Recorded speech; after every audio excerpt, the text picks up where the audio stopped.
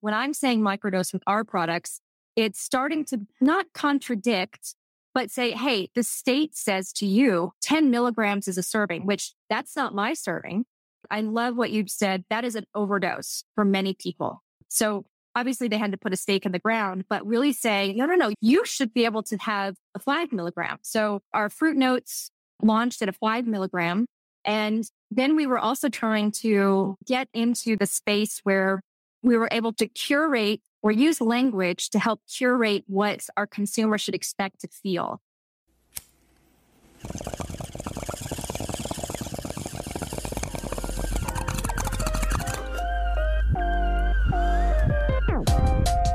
You're listening to Be Blunt, the podcast for cannabis marketers, where your host Shada Tarabi and her guests are trailblazing the path to marketing, educating, and professionalizing cannabis. Light one up and listen up. Here's your host, Shada Tarabi. Hello, and welcome back to the To Be Blunt podcast. I'm your host, Shada Tarabi, cannabis business owner and brand marketer. And if you tuned into last week's episode, you heard me teasing about being out of the country. So in order to prepare for this week's episode, I had to do a little batch introduction. So there isn't really, unfortunately, much to report on at the moment other than getting straight into the episode today. Just as like a housekeeping, kind of like behind the scenes, I am recording this before jetting off. Like by the time you hear this, I will be back. But right now recording it transparently, I am wrapping this recording intro up and then I'm going to go pack for the trip. So certainly lots to get done and just want to kind of keep things transparent with you guys. But basically, I apologize. There isn't more industry news shared or updates about the trip just quite yet because I haven't actually gone on the trip by the time I'm recording this. So it is what it is. And just a friendly reminder to follow along the adventures on social media. That's where you're going to see actual details about the trip. And I, of course, will make an official update and wrap up the exciting opportunity that I had here on the podcast soon. So thank you so much. I do appreciate your understanding. It is so time consuming how much work has to get done between episodes, especially releasing things weekly. And I try to record my introductions as fresh as possible in order to share with y'all the most up-to-date industry news and insights. And of course, with traveling, it just shortens the time I actually have to execute these things. So I hope that sheds some light on the actual podcast production side of things, as well as my intent to deliver the best quality and most informative episodes for your listening and viewing pleasures. With that said, today I am joined by Lauren Gockley, the co-founder and chief innovation officer at Coda Signature. Lauren co-founded Coda, a Colorado-based brand, in 2015 and personally has a background as a classically trained chocolatier turned cannabis-infused product visionary. Lauren taps into her rich background in Michelin-starred restaurants and European patisserie to craft infused confections renowned for their artistry, consistency of experience, and unparalleled fine ingredients. She is responsible for driving product development and refinement, establishing best manufacturing practices, managing supply chain dynamics, and maintaining strict quality standards across all product lines. With that, we discussed what innovation looks like to Lauren and her team. When it comes to product differentiation, they established themselves originally as a chocolate-based brand, and as they've progressed over the years, they've evolved most recently in the last couple of years to include a pâte de fruits, which Lauren says way more professional and elegantly in our episode. And they've also ventured into topicals. So another thing that we touched on that I thought was really interesting, and I'm curious what you think of that part of our discussion, but they have some products that they have released that are really, really microdose. So I'm talking just like 1 milligram of THC, and that conversation was so timely because I've been having other conversations with other industry peers and just even non-cannabis friends discussing, what is a dose? And so, of course, my conversation with Lauren stirred up some curiosity around, why do we have 10 milligrams as a standard dose? And how does breaking that down into micro doses as a loose term really get defined in our industry? Because I find that so many of the regulations that we have to, build our businesses and products around is really subjective. And so that for me was a really interesting takeaway that, like I said, I'm really curious what you guys think about microdosing and about dosing in general and how those products get delivered and communicated and marketed towards consumers. Of course, talk about how they take those products, which are very different in the marketplace compared to 5 milligrams or 10 milligrams, and have those conversations with bud tenders and dispensaries and consumers to ultimately get those products in the hands of consumers. But it really is a conversation that I think Coda has excelled at innovation from a dosing perspective. And so tying that up and understanding how they've navigated kind of driving that conversation in the marketplace, and lots of insights were shared. So all around good discussion, talking to one of the first operators in Colorado recreational cannabis. And we were able to get a pulse on what it was like for her and her team over the years as they've expanded and retracted into new markets. They did explore going into California. We discussed what it was like, why they went into California, why they pulled out of California, and also kind of what's on the horizon as they are looking at other states that have recently come online. So certainly lots to learn from Lauren and her years of experience navigating the Colorado cannabis market as well as other emerging markets in the United States. By the way, you can watch the video version of this episode on my YouTube channel. If you want to search Shada Tarabi, you'll see my episode with Lauren. I'm also going to link the video in the show notes below if you want to click and watch the video version. And if you like video versions of these episodes, please give the channel a subscribe so you can be alerted when new ones get released. And more importantly, be alerted when we go live so you can watch these interviews in real time. That's all I have for today's intro. Like I said, I am traveling in between, kind of pulling all these things together to make these episodes go live every Monday for y'all. So thanks for tuning in to another episode. I'm happy that you're here, excited for you to listen to my conversation with Lauren. So now let's get straight to the episode. Please join me by lighting one up, and let's welcome Lauren to the show. Well, Shada, thank you so much for having me on your show. Really, really appreciate what you're doing in the market, just nationally. So really, really excited to be able to participate. And always love talking to a fellow Texan. So that always, makes it even more exciting. That's right. I, by trade am pretty much a pastry chef. I spent a good number of years in restaurants, some in manufacturing, but really have a huge passion for the culinary side and specifically pastry and chocolate. I joke around that chocolate is my love language. So, mine too. Yeah, right. So I worked with, at some phenomenal chefs, both in Houston, where I'm from, and in New York, where I lived for about 7.5 years. I also had the amazing opportunity to go abroad to France and study with some chefs there kind of early on in my career. So really taking kind of the hands-on approach to education. I did not go to culinary school. And I really feel like some of the best ways to learn is just, diving in. And I think that is not only a lesson for my career, but I think it's such an important lesson for, the cannabis industry as well, because we were not college educated to go into cannabis. So, working in the restaurant space and kind of the conventional side of confection for a number of years, and was not finding a way to adequately express myself through food. And it was probably like late 2014, my partner and fellow co-founder, Brian, introduced me to a cannabis edible, and had not really had a ton of experience with cannabis growing up. It really just wasn't something that I kind of connected with. But I started to see that, okay, well, here's my connection. Here's my bridge. All of a sudden now people are able to consume cannabis in a way that I can identify with. And, this edible that he brought was really delicious and well packaged. And a light went off in my head.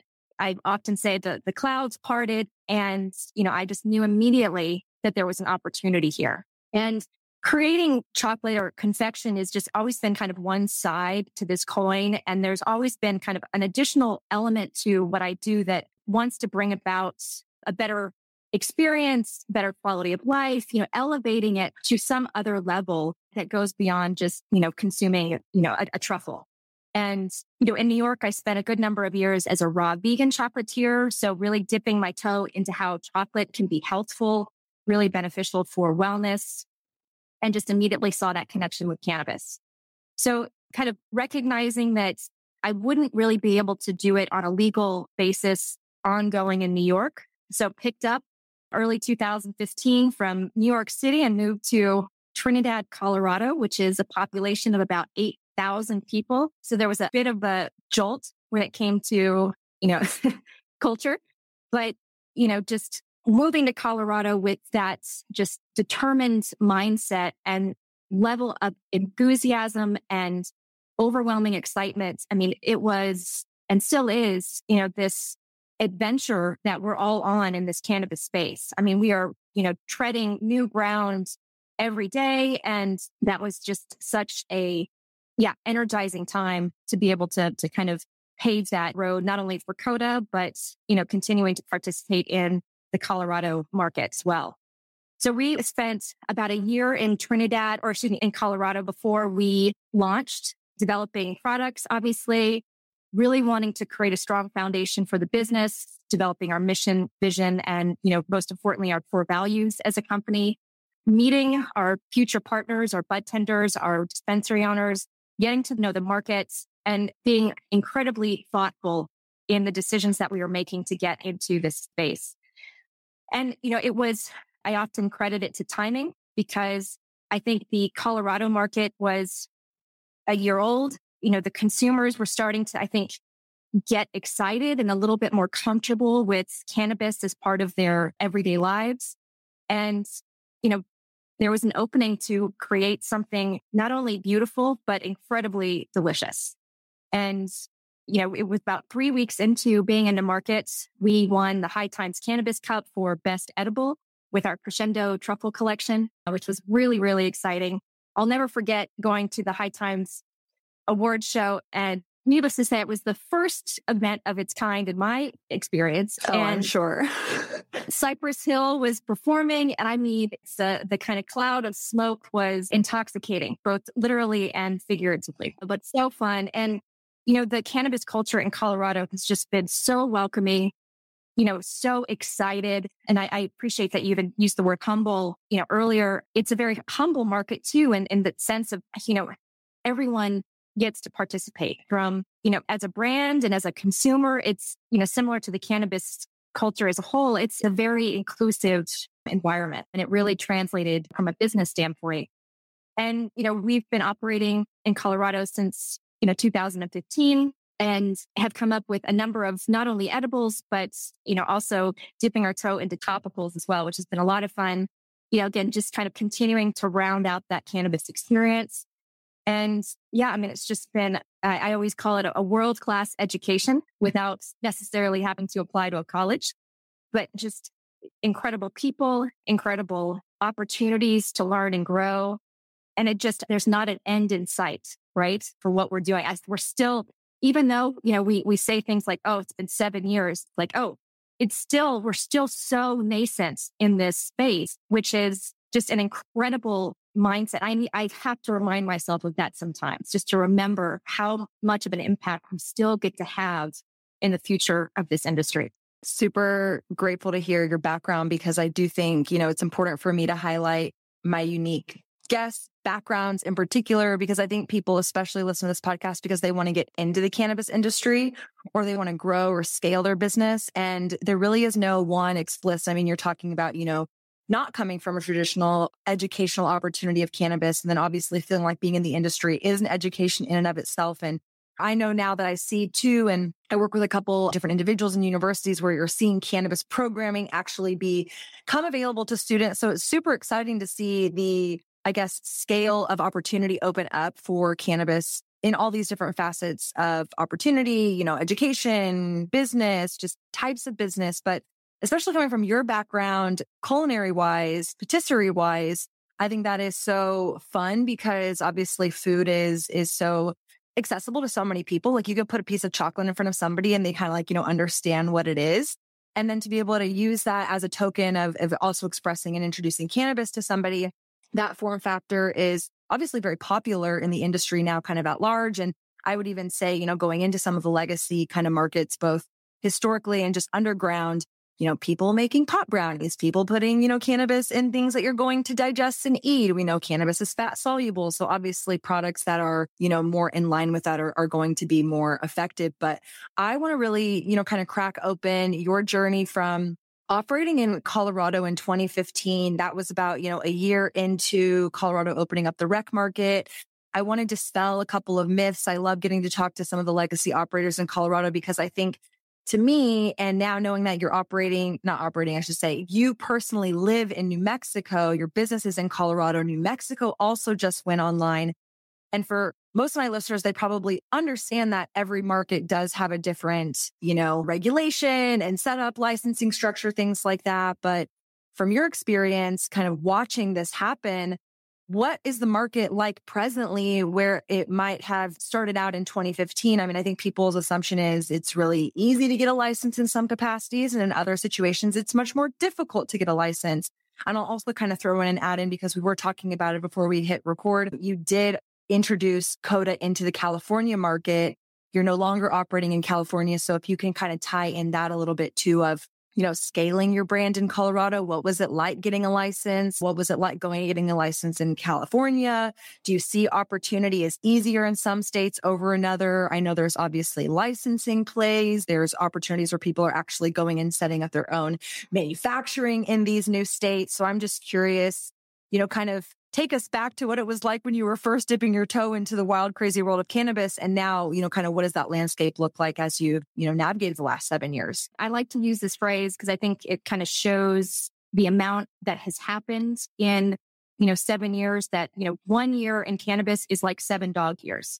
So, an industry has kind of evolved so quickly, where we were, the conversations that we were having, 7 years ago, it was a very different market for a number of reasons, but it was a key aspect to, how it is that we are making decisions now. So in Colorado, they had a reputation of being really open to new businesses, new opportunities. So I felt as though the licensing process, of course, had a couple of hurdles, but really, I think it's a state, and in Trinidad in particular, a city that was very hungry for the commerce.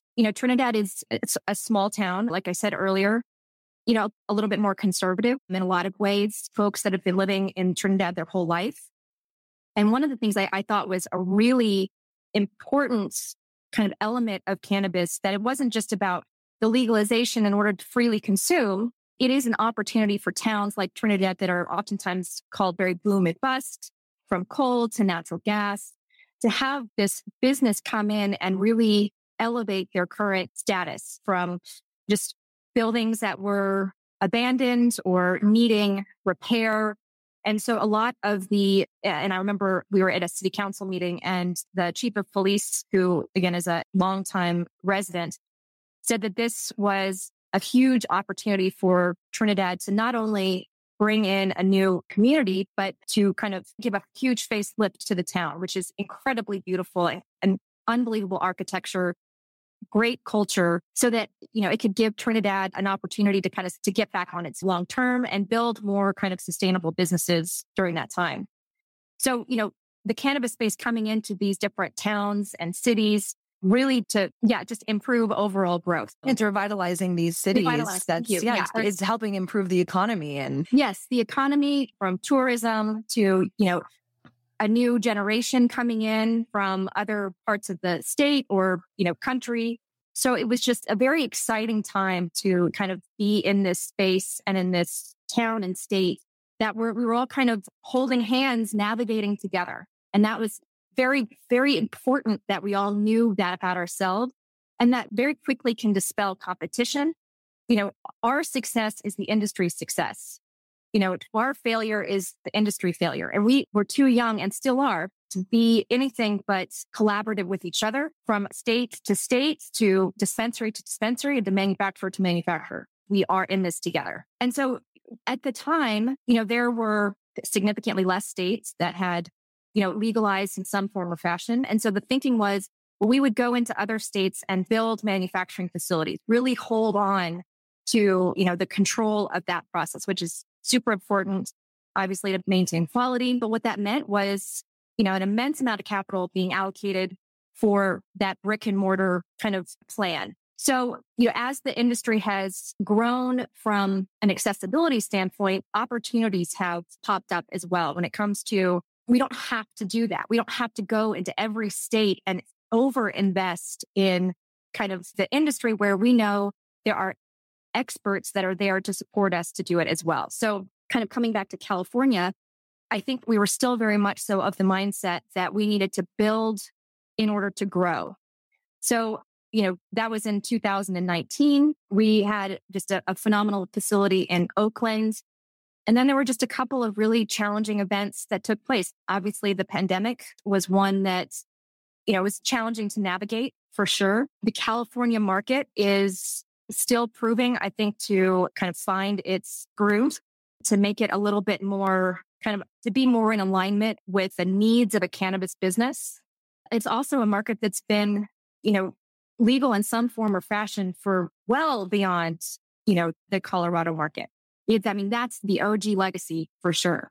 So, how does that regulated market kind of blend with this previous market that was regulated, but it was a different mindset? That was, I think, one of the more authentic medical markets, the patients to, I'm going to forget the name, just very focused on the patients. So it was, digging into a market that had just legalized, and as huge as that state was, it was not apples to apples with Colorado legalizing and California legalizing. So a couple different elements, and we just realized California is an incredibly important market, but it's not a market I think that we are probably ready to get into at this stage.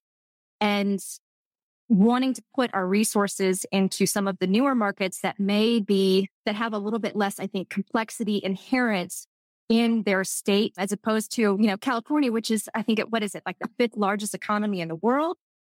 It's a huge landscape to navigate, and I do not envy the regulators in that state by any means. So it was just, again, with any opportunity like that, just a wealth of information, a wealth of learning opportunities. And, we are so strong because of that. But just a huge shout out to our California team, who was amazing, so dedicated, and made that whole experience incredibly valuable. No, I really appreciate you sharing that transparency. It's obviously, kind of the meat and the heart of this podcast, and also just who we are as humans. I think your point, we're stronger because of it. And I think addressing these things not as setbacks, but as learning opportunities, and really trying to, I think my goal with the podcast is to help people really dissect the opportunity that exists. And part of that is, obviously trying to learn from others so you don't have to make those same mistakes, but also realizing and strategizing what is the best direction to go. And you were bringing up another point that I think is so important just to kind of remind ourselves, reiterate, which is the industry that we see today is nowhere near where we're going to be in a year, 5 years. And so kind of investing and also adjusting for those complexities is really unknown in a lot of regards. And so just because something, operationally might work in one state and one setting,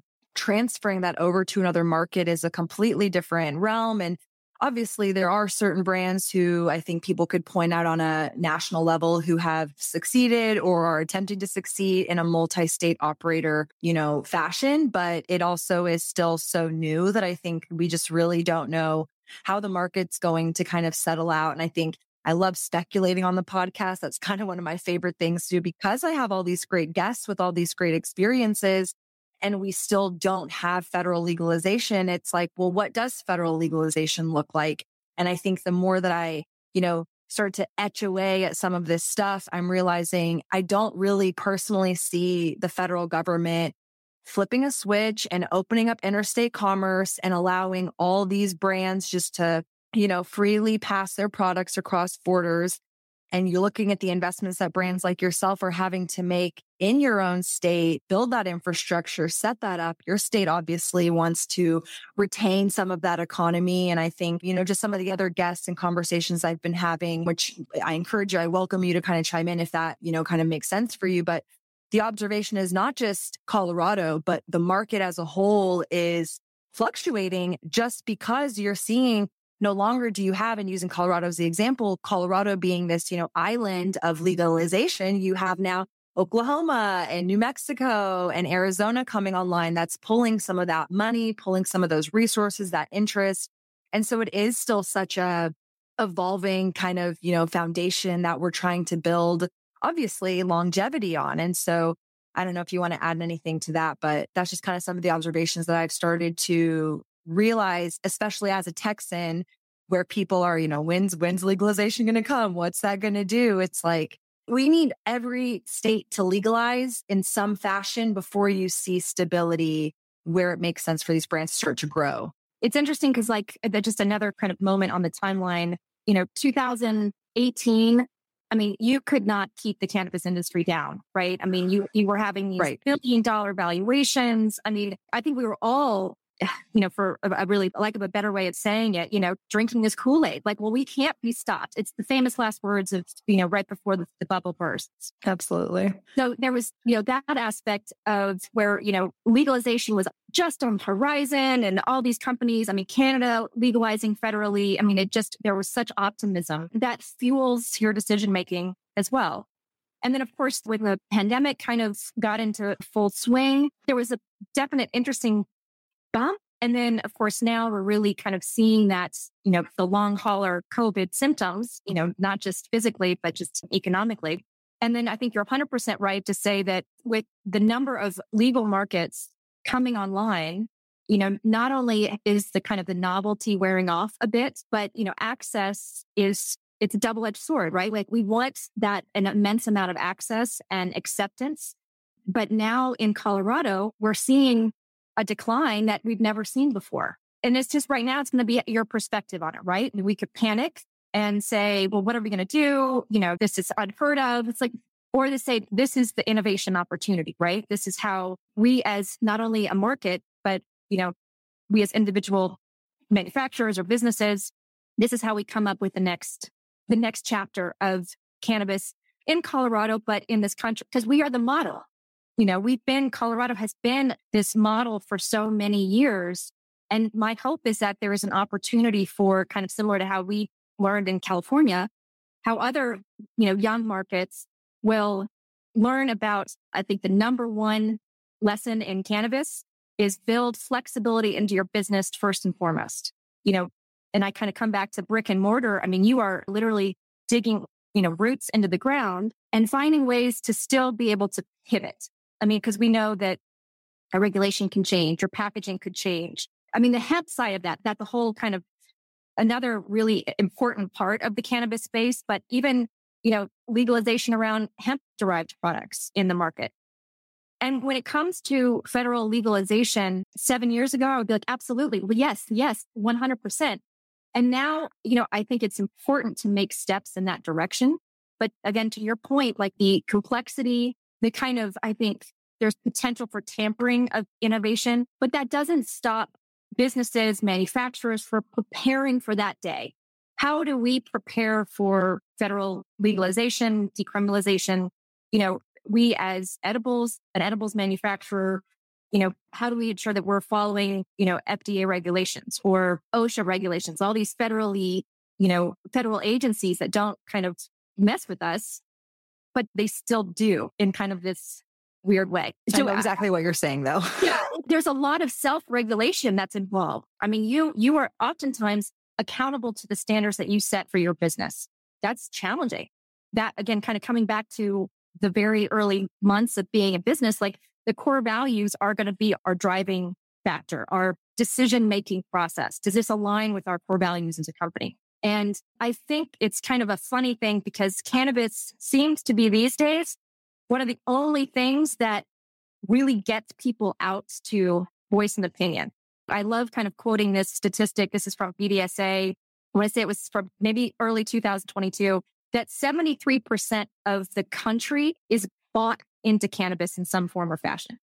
And I mean, whenever in this country has there been, I'm sure there's plenty of times, but that much support for something. Huge. I mean, and I should say currently that 73% of this country is in agreement that there's opportunity in cannabis. They may not consume it, but they're not opposed to it.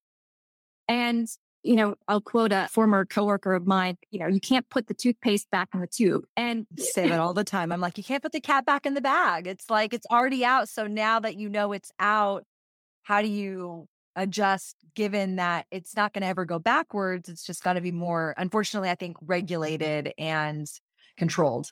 Exactly. And that's where, it adds additional complexity that every state that you go into will have different regulations. You'll have a different cannabis experience because you're tasting a different product. All the way from the seed to the sale, your cannabis experience isn't going to be consistent, which is frustrating from a manufacturer perspective. How do we make coffee and donuts in Colorado the same way we'd make it in Illinois? But I wouldn't trade that, I think, for what could be, again, kind of this tampering of the opportunity for the cannabis legacy to still have a voice, to really still be able to celebrate the plant in its, as much as we can, its most natural form, and get as many advocates for that as possible. And I think the natural approach to drug consumption is just exploding before our eyes. I mean, obviously, from mushrooms, I know it's a whole other topic, but I mean, it's just people's openness to this type of, for lack of a better word, medicating is just, again, a different kind of excitement from, 7 years ago. But now it's like, this is going to change the world.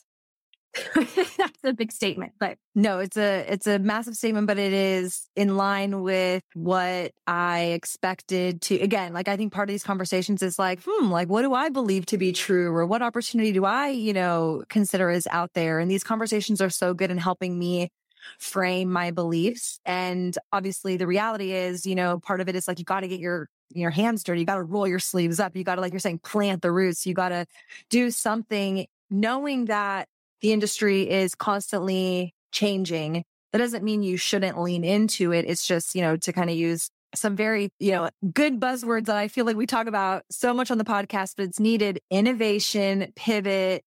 You kind of have to subscribe to that. And so I feel like, sometimes it's getting beaten like by a dead horse of, why do you just keep bringing up, you got to be comfortable with change? It's like, because if you do not change in this industry, you will not survive in this industry. And it's just, like you're bringing up, like if you don't change your packaging when regulation changes, like your packaging no longer is then going to be valid. Therefore, you're not going to be able to sell those products. And so it just puts you in a pattern of, if you don't continue to adjust with what is being presented to you, you're not going to be operational. And I also bring up a lot on the podcast. So listeners, you probably hear this a ton, but you have to, be prepared for the change to happen. And you want to be proactive versus reactive to some of these things happening. So yeah, how do you self-regulate? How do you lean in? How do you kind of like project what is next? And so given that, one of the things that I thought was really interesting about your products, and so I want to now get into some of your products, obviously manufacturing, you're bringing up the idea, and to kind of further clarify for listeners or for people watching, when you're talking about manufacturing products, obviously Colorado's at a different elevation.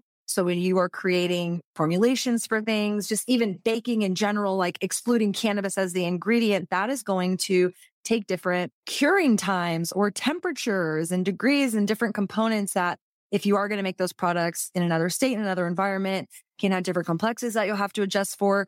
But you also started out with chocolate, you're doing gummies, and you're also doing topicals. So I want to talk about the kind of innovation of your product line. Kind of chocolate, obviously, again, like we were bringing up in the beginning, very traditional cannabis. It kind of makes sense. I think gummies similarly to that, right? I think when you're looking at the data and you're bringing up some of these great analytic companies, as much as people want to go make crazy new innovative products, people still, even with our business on the hemp side, we've gotten, even lollipops, not super fringe, but they don't sell like my gummies sell or like my chocolate sells. And so it's an interesting kind of dilemma that we as an industry are putting ourselves. Maybe the consumers are just, validating, hey, great, you made mints or whatever, but just stick to your chocolate, stick to your gummies. But the point I wanted to make, you have certain products. This is your Twilight Pomegranate Fast-Acting Microdose Fruit Note. So I know this is a new product you guys have recently launched, these fruit pâtés, which you can please be more specific with your background and obviously your products. But the interesting thing, and it's interesting to me because I was just talking to somebody about this. I think this is a bigger conversation. So sorry for kind of like word vomiting all this stuff at you and at the audience, but I think it's so interesting. Microdosing is a term that I think has many different applications. Usually I've seen microdose 2.5 milligrams, 5 milligrams, but you have products that are 1 milligram. And so the conversation I was having with someone was in line of maybe we're overdosing ourselves. Like maybe there is a better dose for us to be operating at consistently on, because obviously we've all had those stories of, oh my gosh, I ate the edible, especially me in Colorado, like 2015, 2016, where there was, lack of regulation in terms of how the products were homogenized. I remember getting an edible and eating one and I felt nothing. Eating the second one in the packaging felt really, really high. So obviously the industry is getting better at those types of things. But now that we can be so dialed into the control of how many milligrams we're consuming, especially with new customers coming online, coming into, exploring cannabis, I literally had the thought I should do, and this like just like a sidebar, I want to make some content where it's me just like taking 1 milligram at a time. Like this is me on 1 milligram. This is me on 2 milligrams, because I really don't think we as an industry / consumers really understand the granularity of those doses and the subtlety, but effectiveness. So again, a lot of kind of, thoughts in that question comment, but you have a wide range of products. You're touching edibles, so consumption as well as topical, and then getting into innovation, kind of what is driving you navigating from some of these different categories and ultimately ending up with this new product where you're really going into, I think, redefining what a microdose is. I love all of what you're saying. And it does, I think you're really creating a lovely roadmap in terms of how our products evolve. And, again, 7 years ago, part of that innovation, journey was, okay, well, we're going to create a product where has flavor being a priority, has quality of ingredients being a priority, packaging, huge aspects to, any business, any, consumer product, but wanting to have, then you kind of touched on it earlier, like some level of familiarity so that people can just connect to it and feel a little bit more, that there's a little bit more, safety is not quite the word, but just have a more of a connection to it. So innovation in packaging has really just skyrocketed, but we wanted to create a box that people recognize as a chocolate box or, a truffle box. And then, as kind of we evolved and looking at, to your point, like the gummy market is just outrageously huge. In some markets, it could be as high as 80% of edibles sold are gummies. And seeing that, wanted to figure out a product that fit into our brand, but was also tapping into this, huge sector of the industry. So, traditionally chocolatiers, and that's what I call myself, a chocolatier, they have in their repertoire a kind of a fruit confection called pâte de fruits. And it is pretty much fruits, sugar, and pectin. And so really realizing that our gummy was actually already there. The French-inspired pâte de fruits was how Coda would get into the gummy sector while still being, true to our brand. But again, like just bringing flavor to the forefront, quality of ingredients. And then this is where we wanted to be a little bit more vocal about the microdose. And when I'm saying microdose with our products, it's starting to not contradict, but say, hey, the state says to you, 10 milligrams is a serving, which that's not my serving. I love what you've said. That is an overdose for many people. So obviously they had to put a stake in the ground, but really say, no, you should be able to have a 5 milligram. So our fruit notes launched at a 5 milligram. And then we were also trying to, get into the space where we were able to curate or use language to help curate what our consumer should expect to feel. Because that's the other side of edibles, right? And you kind of reference it. I take one, I don't feel anything. I take another, I get way too high, or I take it and I fall asleep, or I can't sleep, this kind of Russian roulette, so to speak, with a bag of gummies. And that it was a huge hurdle and still is a hurdle. We have not completely solved for that 100%, but that's part of this innovation journey is getting edibles to the point where, number one, you're having the same experience every single time. But number two, I can choose the experience that I get to have every single time. So we started to integrate minor cannabinoids into our fruit notes, and CBD in particular, which I think has just, as a minor cannabinoid in this industry, has really opened up people's eyes. And when I talk about that 73%, I mean, I think CBD really brought people in. And to your point, about your just tragic experience with your accident, like just how that kind of started to crack this stereotypical mold of what consuming cannabis was, who you were as a person by consuming cannabis. So we started to integrate CBD to have more of a, curated experience. And then, as our fruit notes kind of continued to evolve, more cannabinoids coming onto the market. And then, of course, really trying to tackle the onset time and the idea that you shouldn't have to wait 1 to 2 hours to consume an edible, because that's the line that leads up to almost 90% of every bad experience with cannabis. I didn't think it was working, so I took another one. And, long story short, we have some not great experiences. So I'm asleep over there on the couch. or worse. Or worse. Also playing in this field that this is a new drug for so many people. This is a new experience for so many people. And when I use the word drug, I'm using that as just because the FDA kind of uses drug in a way it's something that it's going to change your mindset, change your physiology in some way. So how do we kind of connect with our consumers who, unlike alcohol, where you've probably been consuming alcohol since, you were a young person, and a lot more about how your body reacts to it than how your body's going to react to cannabis. So how do we help our consumers put on their science hat and, to your point, take one gummy, 1 milligram. How do I feel? What did I eat today? That's a big lift for our consumers.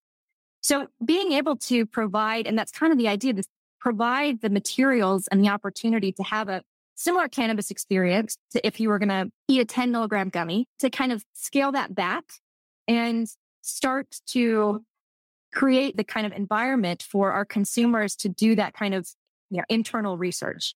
And the 1 milligram, I also kind of find a great way to socially consume cannabis and edibles in particular, because for all the reasons we've listed, it can be a bit unpredictable. And then the alternative is what? How to provide an alternative to a social environment if you choose not to smoke or not to, inhale. So having that platform for new consumers to be able to be introduced to our products and then kind of move their way up the scale so that, we're kind of holding their hand a little bit and saying, it's totally cool. You want to try 1 milligram and see where you're going? That we encourage that in a lot of ways. And so again, this is a market. Colorado is a tough market to introduce a product like this. But again, coming back to this, there's 73% of this country that is still learning and growing, and the opportunities for that new consumer, that's where that innovation often leads us. So kind of coming back to some of our pillars of innovation, microdosed is a huge aspect of that. Minor cannabinoids, I think, are just this, create this beautiful menagerie of, efficacy that really elevates THC, but can stand alone from THC. Fast acting.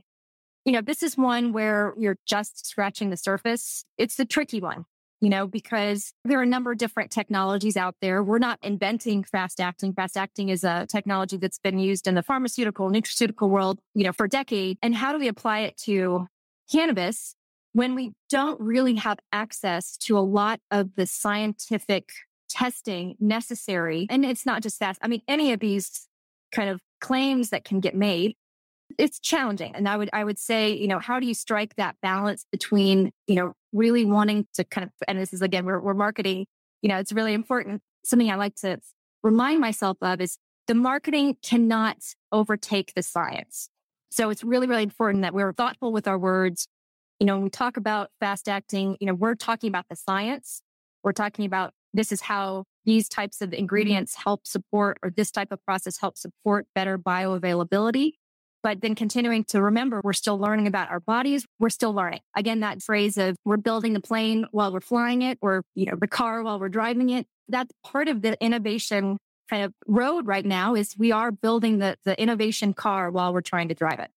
It's exciting, but as someone that has spent a good amount of time in pastry and like science is the structure. I do this and I get this result. And that's not necessarily the case when it comes to cannabis, which sometimes I have to have an edible just to think about it.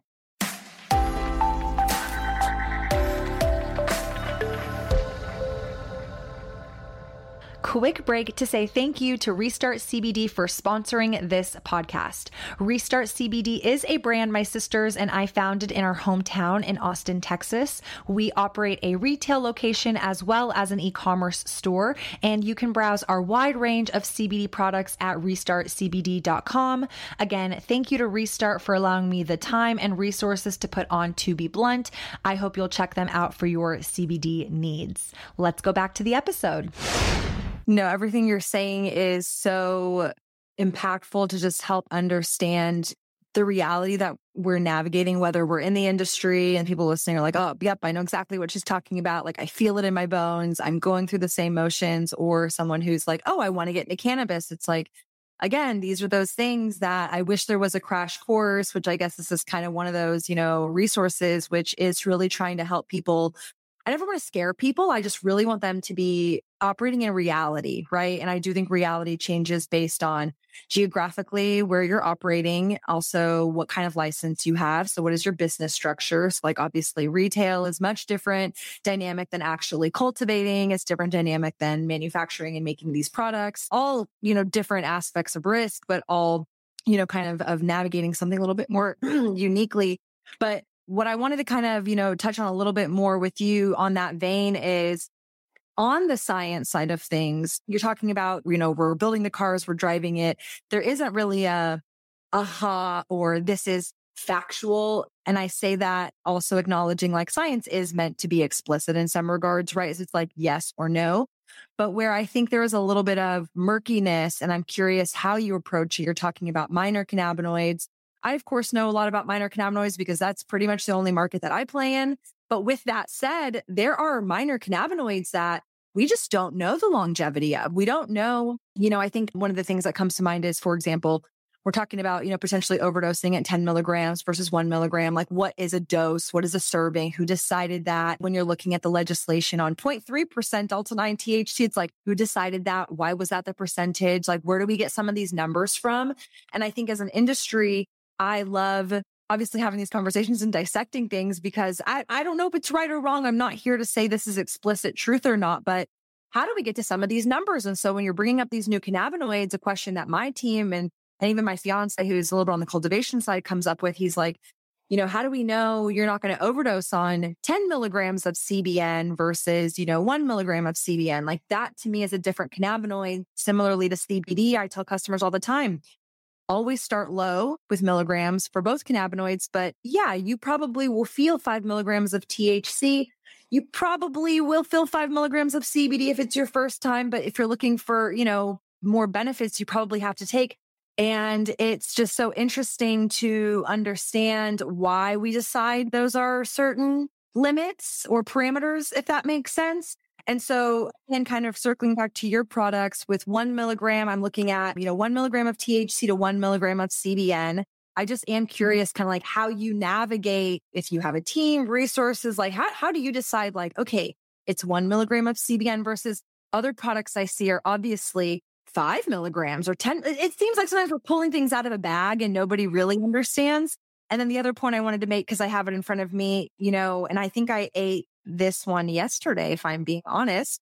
It was a 1 milligram THCV, 10 milligram CBD, and 0.1 milligram THC. These are your Raspberry Lift Healthy Body Fruit Notes, which everything for everybody, they taste delicious. So Lauren and her team obviously know how to make delicious tasting edibles, but also from an effect perspective, like obviously THC, I know what that's going to do to me. I know what THC, these cannabinoids. So I didn't feel high, which is good. That wasn't the point to take a THCV gummy. But again, getting into some of these numbers, I'm just curious how you start navigating it. Again, not that there's a right or wrong way, but just from a curiosity of like, yep, we're going to try 1 milligram and see how we feel. And we're going to try 2 and see how we feel. And just kind of giving some, I guess, parameters for how you and your team navigate playing with these minor cannabinoids and these doses from your perspective? Well, really, really great and important question. So I think the minor cannabinoid phenomenon that has happened in the past, 3 or 4 years has helped a lot of that ability to do ongoing research. THC really complicates things, from just an internal perspective, from a regulatory one. So, being able to tap into two experts in the field of minor cannabinoids, and I'll kind of reference our, supplier of many of our minor cannabinoids, they are very science-based, and I rely on their expertise in a lot of ways, in addition to our own, trial and error. So yeah, there's definitely an occupational hazard that can come with producing edibles where you have to, allocate a certain portion of time to test the efficacy of your product. And you have to have a lot of friends that are willing to help too, because, it can't be a data point of one. I'm sure your friends don't mind. No, it's actually, helped me in a number of ways. Chocolate and cannabis. Can't go wrong. They're like, tell me where I need to be, Lauren. I'm ready to taste fast. Yeah, right. But sometimes that could be annoying because it's like, okay, no, you can't smoke a joint. You can't, can't have a glass of wine. You can't do anything. It's just this. Right. You want to get the full experience, which, just to kind of interject on that point, I think that is such an interesting thought again, that I'm sure is practiced, but it's obviously not discussed a lot. And we've had to navigate it, obviously, just like with our own product set. And we've figured out a routine where, I can't consume anything else. I personally like to let my body flush out 24 hours of just nothing, because it is difficult to detect sometimes nuances of certain cannabinoids, because I've been on THC for, 10 years pretty much straight. And it's hard sometimes. So I just wanted to kind of call that point out. I understand that completely. And so, when it comes to these minor cannabinoids, sometimes I feel that people think that they're this like other thing that exists, but no, it is inherent in the plant. Some strains obviously have higher percentages of CBN. And CBN is just a hilarious cannabinoid to me because, historically it was, it's old weed.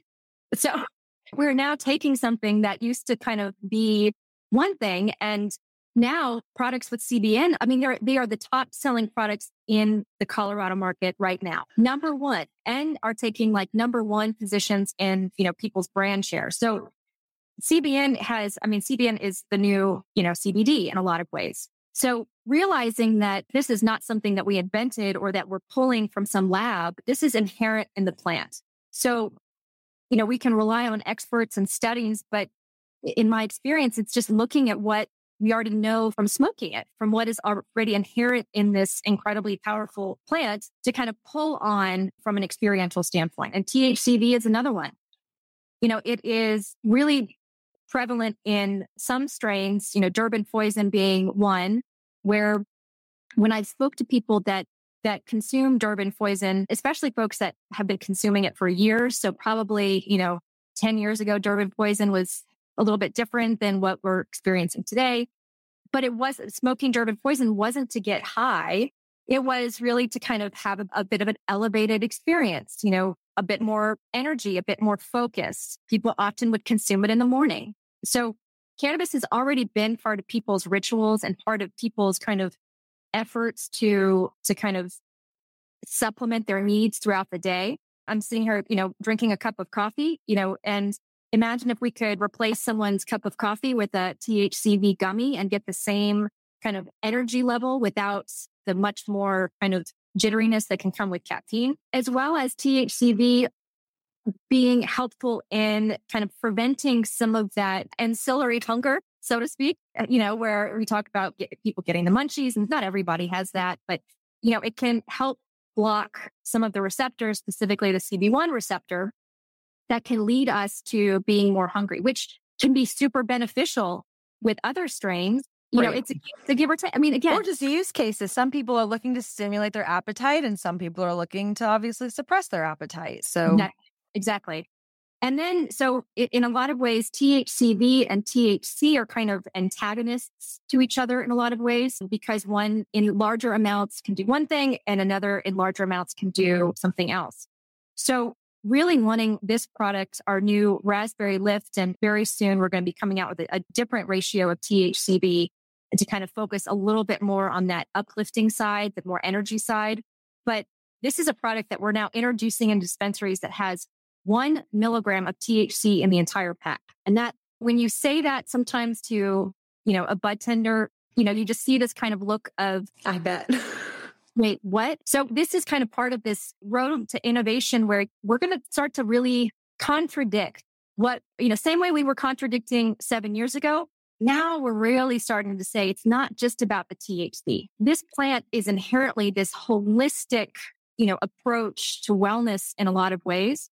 It's not just about getting high anymore. And that's where, still so much excitement about how it is that cannabis is going to be integrated into people's everyday lives in so many different configurations. And so introducing a product that is not meant to have a psychoactive effect, it still benefits from, some of the presence of THC, but having these minor cannabinoids be showcased as just as much of a healthful wellness benefits just as much as THC. So it's in a lot of ways with innovation comes contradiction and discomfort. And that's what I think we're embarking on now, both with microdosed and, minocannabinoid heavy products. I think we're getting to a place where more and more people are learning and feeling comfortable experimenting. And this is in some ways kind of a statement piece for Colorado to kind of really start to push people in a different direction in such a mature market. And then it really sets the stage for the other, 73% of the country that is just getting to know their relationship with cannabis. Yeah, everything you're saying, I'm like, yes, keep going. It's so important for brands to start kind of questioning, which is kind of like where I'm trying to come from with my observation of these things. It's like we should be questioning why a dose is this, or what is the definition of microdose, form factors, insert all these other, aspects of innovation. And so I was very intrigued to see that you did have products that were so granular in some of these ratios is probably the word I'll use of how you're, formulating some of these cannabinoids. It is such an important, again, thing for us to, I think, the industry is so new that we all kind of like just fall in line with like, oh, this is what regulation says, or, oh, this is like what these other brands are doing, instead of questioning and really trying to carve out and redefine. No, this is why I believe this, and go test it out in the market. I mean, you're spot on with these data sets. Surely, not everybody out there wants to get high. And so how do you start to introduce these other cannabinoids? I do believe hemp's legalization has opened up the floodgate for us to explore from a consumer perspective, and obviously benefiting then the overall marijuana industry of just, how do you experience cannabis at every interval or every, point in your day? To me, the aha is, I love a 10 milligram gummy before bed, but me, at 8 a.m, hell no. But I've been really loving THCV in the morning and maybe a little microdose of THC. So that is so new, but also refreshing to start to see brands actually kind of like bucking the trend. And so kind of final question, a little bit on the marketing side. You mentioned it a little bit, when you're talking to these bud tenders and they're kind of like, oh, what the hell is this? And how do I sell? And obviously knowing so much of your business, if you're operating in a regulated market, meaning marijuana versus hemp, which does allow you to be direct to consumer. I kind of know the song and dance, so listeners understand it to some extent. You have to sell through a dispensary. You can't really sell direct to consumer. You obviously can have marketing on your website, on social media, but you are really relying on these bud tenders to advocate and suggest your products based on what the consumer who is standing in front of them at, the dispensary counter is asking for. How do you navigate that component when you are bringing up products like this to market where it is a little different? It's not, the typical, hey, everybody's making a live resin gummy and it's 10 milligrams. It's like, yes, and I have that, but also here's my microdose version. What is that conversation like? What is that kind of, thought process like from your team to have those conversations and to find success introducing these products then into the marketplace? Also knowing the final note, that I'm sure all the products in your portfolio are not in every dispensary that you're operating in. So I think that also adds complexity, right? Where it's, hey, I've got these products. Are people, bringing them into their stores? Or are they not? How's that conversation going? It's a great question and one that we're still trying to answer ourselves. So, I think one of the challenges or one of the kind of responsibilities we're putting on our consumer in a lot of ways is that we're asking them to go into a dispensary and ask for a specific product. When oftentimes people are going into dispensaries and asking the bud tender what kind of products they recommend. So it's education on two fronts. Obviously, talking a lot more about these minor cannabinoids. CBN, I think, people go in and talk about, and like, I need help sleeping, and there's a pretty good formula for that. Folks are not going in and saying, I am looking for a cannabis product that helps me with energy and also helps to, prevent the munchies. Like, that's not really the kind of the dialogue. So with our bud tenders, it is challenging because they are, they're salesmen first and foremost, but they're also cannabis connoisseurs. And it's trying to present the product to our bud tender partners in a way that I think they can relate to. So number one, connecting THCV to the plant, first and foremost. That is where they can immediately create the connection to, okay, this is not some phenomenon. This is not some, niche product. This is taking something inherent in a strain that I've probably smoked and bringing it into a different form factor, but really isolating some of those benefits. And then again, kind of plugging into cannabis culture, saying, this is something that can help prevent the munchies, because that often is one of the adverse side effects that can cause a consumer to shy away from. So again, is this a product that we can integrate into someone's already, well-established cannabis process where, they can smoke a joint, pop an edible, and then, an hour later have a THCV gummy that could really help kind of either bring them a little bit more energy and maybe prevent some of that, post-consumption appetite needs. But it's just constantly being in the face of the bud tenders and talking to them about the products, talking to them about the benefits. Really, kind of making the connection again that these minor cannabinoids are going to be the future of how cannabis is curating the experiences that we are seeking to help. There's kind of three main buckets, right? Sleep, pain, and anxiety. And when you kind of have those three buckets that you're kind of trying to fill, this THCV product isn't really kind of fitting in there. So how do we kind of communicate that this energy side of things is this other huge market, a sector of the market that I think people just don't know to ask for it? So I don't think I'm giving you a concrete answer, except education, being in the face of the bud tender, really kind of showing data, showing information, getting them samples, and then finding ways to reach out to our customers and grasslands. Could not say more positive things about not just them as a company, but their commitment to cannabis and every aspect of it, from, the legacy markets to the new consumer to the hemp side. They are just a huge asset to us in helping communicate our message. No, that was well said and understood completely. I think it is a loaded question in some regards, right? It's, as a cannabis business, as cannabis marketers, you're really, unfortunately, I don't want to say like explicitly stuck using certain channels because others are off limits or limited and like you can't be creative and do things, but it's a little bit like this is how you get your products in dispensaries. It's like you have that one channel and there's limited ways of kind of how you go about it. I have a final question for you. I know we're almost at time, but before I get to it, you mentioned it and I was thinking it, so I wanted to just touch on it because I've heard a little bit of, the insight into it, and I just want to kind of dispel some of it.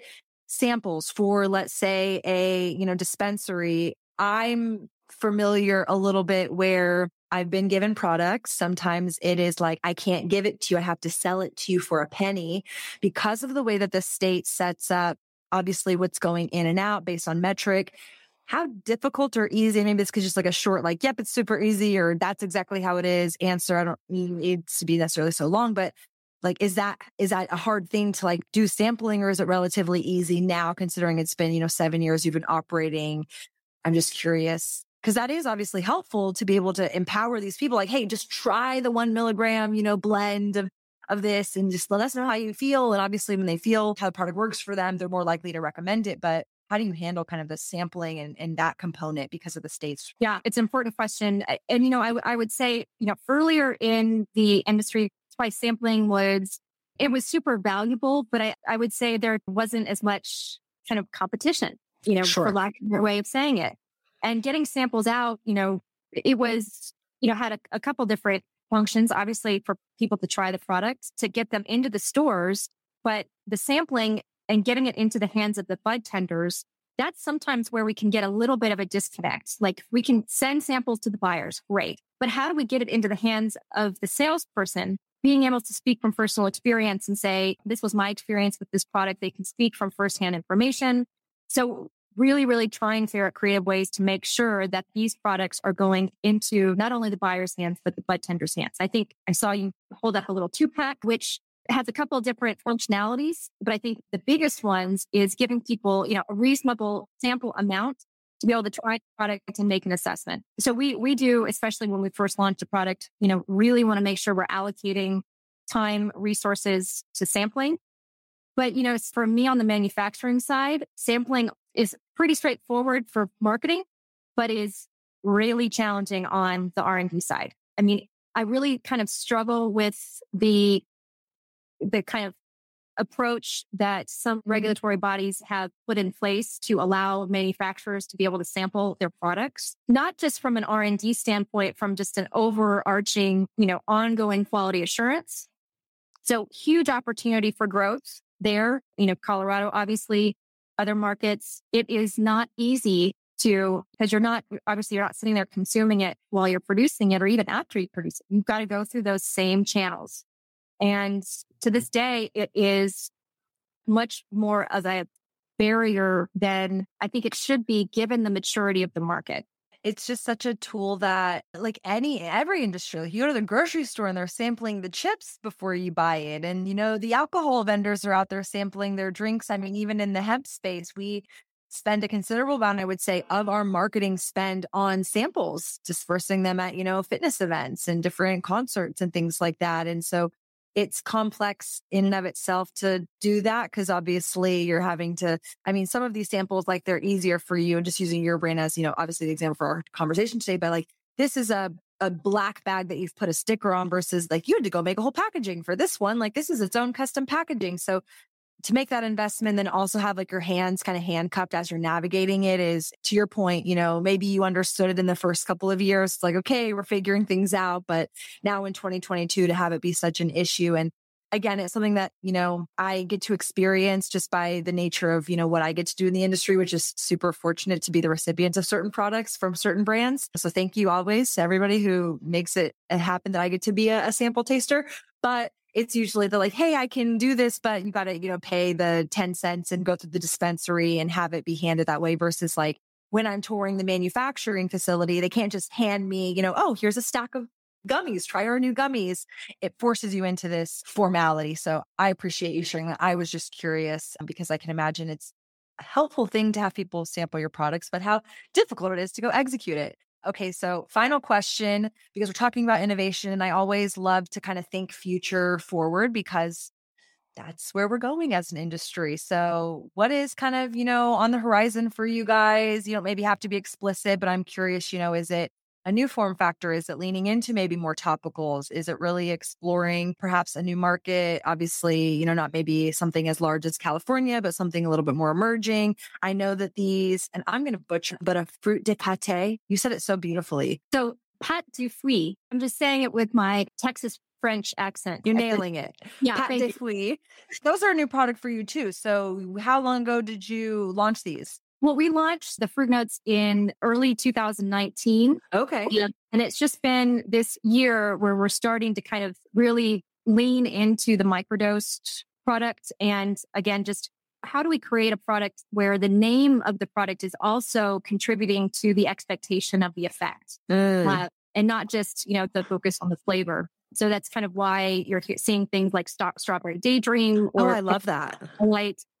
Creating a bit of a mental visual, which is, it's all sensory. This is not, you're not just tasting, you're smelling. I talk about food as, this unbelievable time machine that we have that can transport us to the future, transport us to the past. It's, this great way of communicating and having the name really, speak to that. And on that note, I think I just lost what the question was. Future, like what is kind of on the horizon for you guys? Yeah. So, it's a good question, because obviously we have to think about what is going to happen in Colorado. And one really exciting thing that we're bringing out this fall is actually a nod to our original product. We're bringing back our truffles, which I don't think could come at a better time. I think we're all in need of a little good news. something more playful, fun, visually, colorful. Those will be also 5 milligrams. We're also adding 10 milligrams of CBD. Those will be fast acting. So kind of pulling from these kind of newer elements of innovation into what is definitely a legacy product for our brand. So those will be coming out in the fall and into the winter as a limited edition, and taking a bit of a new approach with that product to be really just constantly changing, constantly new flavors, like giving people, newness in a really kind of mature market. And then, again, expansion, how do we continue to get Coda into a national brand? And so looking at markets, like Illinois, Massachusetts, New Jersey, these markets that are still, getting their sea legs, but offer great opportunity to introduce a lot of, what we're known for, but getting these pillars of innovation from the ground up where, that's what we're known for. So continuing to lean into microdose, minor cannabinoids, fast acting. And, the number one reason people buy products, flavor. So, just having that at the forefront. And I just have, such immense respect for the cannabis culture and wanting to continue, kind of, as I was saying earlier, this inclusiveness, this social aspect, which all of our social, interactions have pivoted in the past, 2 or 3 years. How do we get people back into consuming in a social way that still is safe? And I think microdose is a huge part of that. To what we were saying earlier, I can have 1 or 2 and then 1 or 2 later and, not be kind of buckling up on a roller coaster that I can't get off of. So really leaning into those aspects of innovation, not only for our newer customers, but continuing to find ways with our, really loyal customers to keep giving them new and exciting products. And I think topicals is a great entry-level product if people are looking to not consume, but experience the topical benefits of cannabis, which are huge. You referenced earlier, the benefits of cannabis as it relates to inflammation. That's internally as much as it is externally. So having cannabis be part of something that you consume, but then also something you can just kind of literally bathe yourself in, which is, I'm sure, everyone's dream, or people envision themselves, diving into a pool of flower, but this way we just put it in a little compact form. Me every day. I'm like, I'm going to go take a bath and like all this good stuff. No, it's so exciting to get to talk to you. Obviously, like I shared in the beginning, I've been familiar with your brand, a fan of your brand over the course of the past, 7 years, and just such an opportunity for me to be able to sit down with business owners like yourself and just peel the curtain back a little bit and understand, just the realities of operating a business, and also celebrate the accomplishments that we're able to make in this industry that is just really establishing itself. And so I look forward to continuing to track your business and trying your products as you continue to release new things and also push the boundaries of what we think and know a dose or a serving to be. So you have a champion over here in me, and I really appreciate you coming on the podcast today. So thanks for the time. I appreciate it, Shada, and a huge congratulations on your 4-year anniversary. Thank you. I'm so impressed with what you're doing in a really, challenging state. So just thank you for being an advocate of our industry, and just continue to get excited about what brilliant people like you are doing. Thank you so much. I really appreciate that. Love this episode of To Be Blunt? Be sure to visit theshadatarabi.com/tobeblunt for more ways to connect. New episodes come out on Mondays. And for more behind the scenes, follow along on Instagram @theshadatarabi.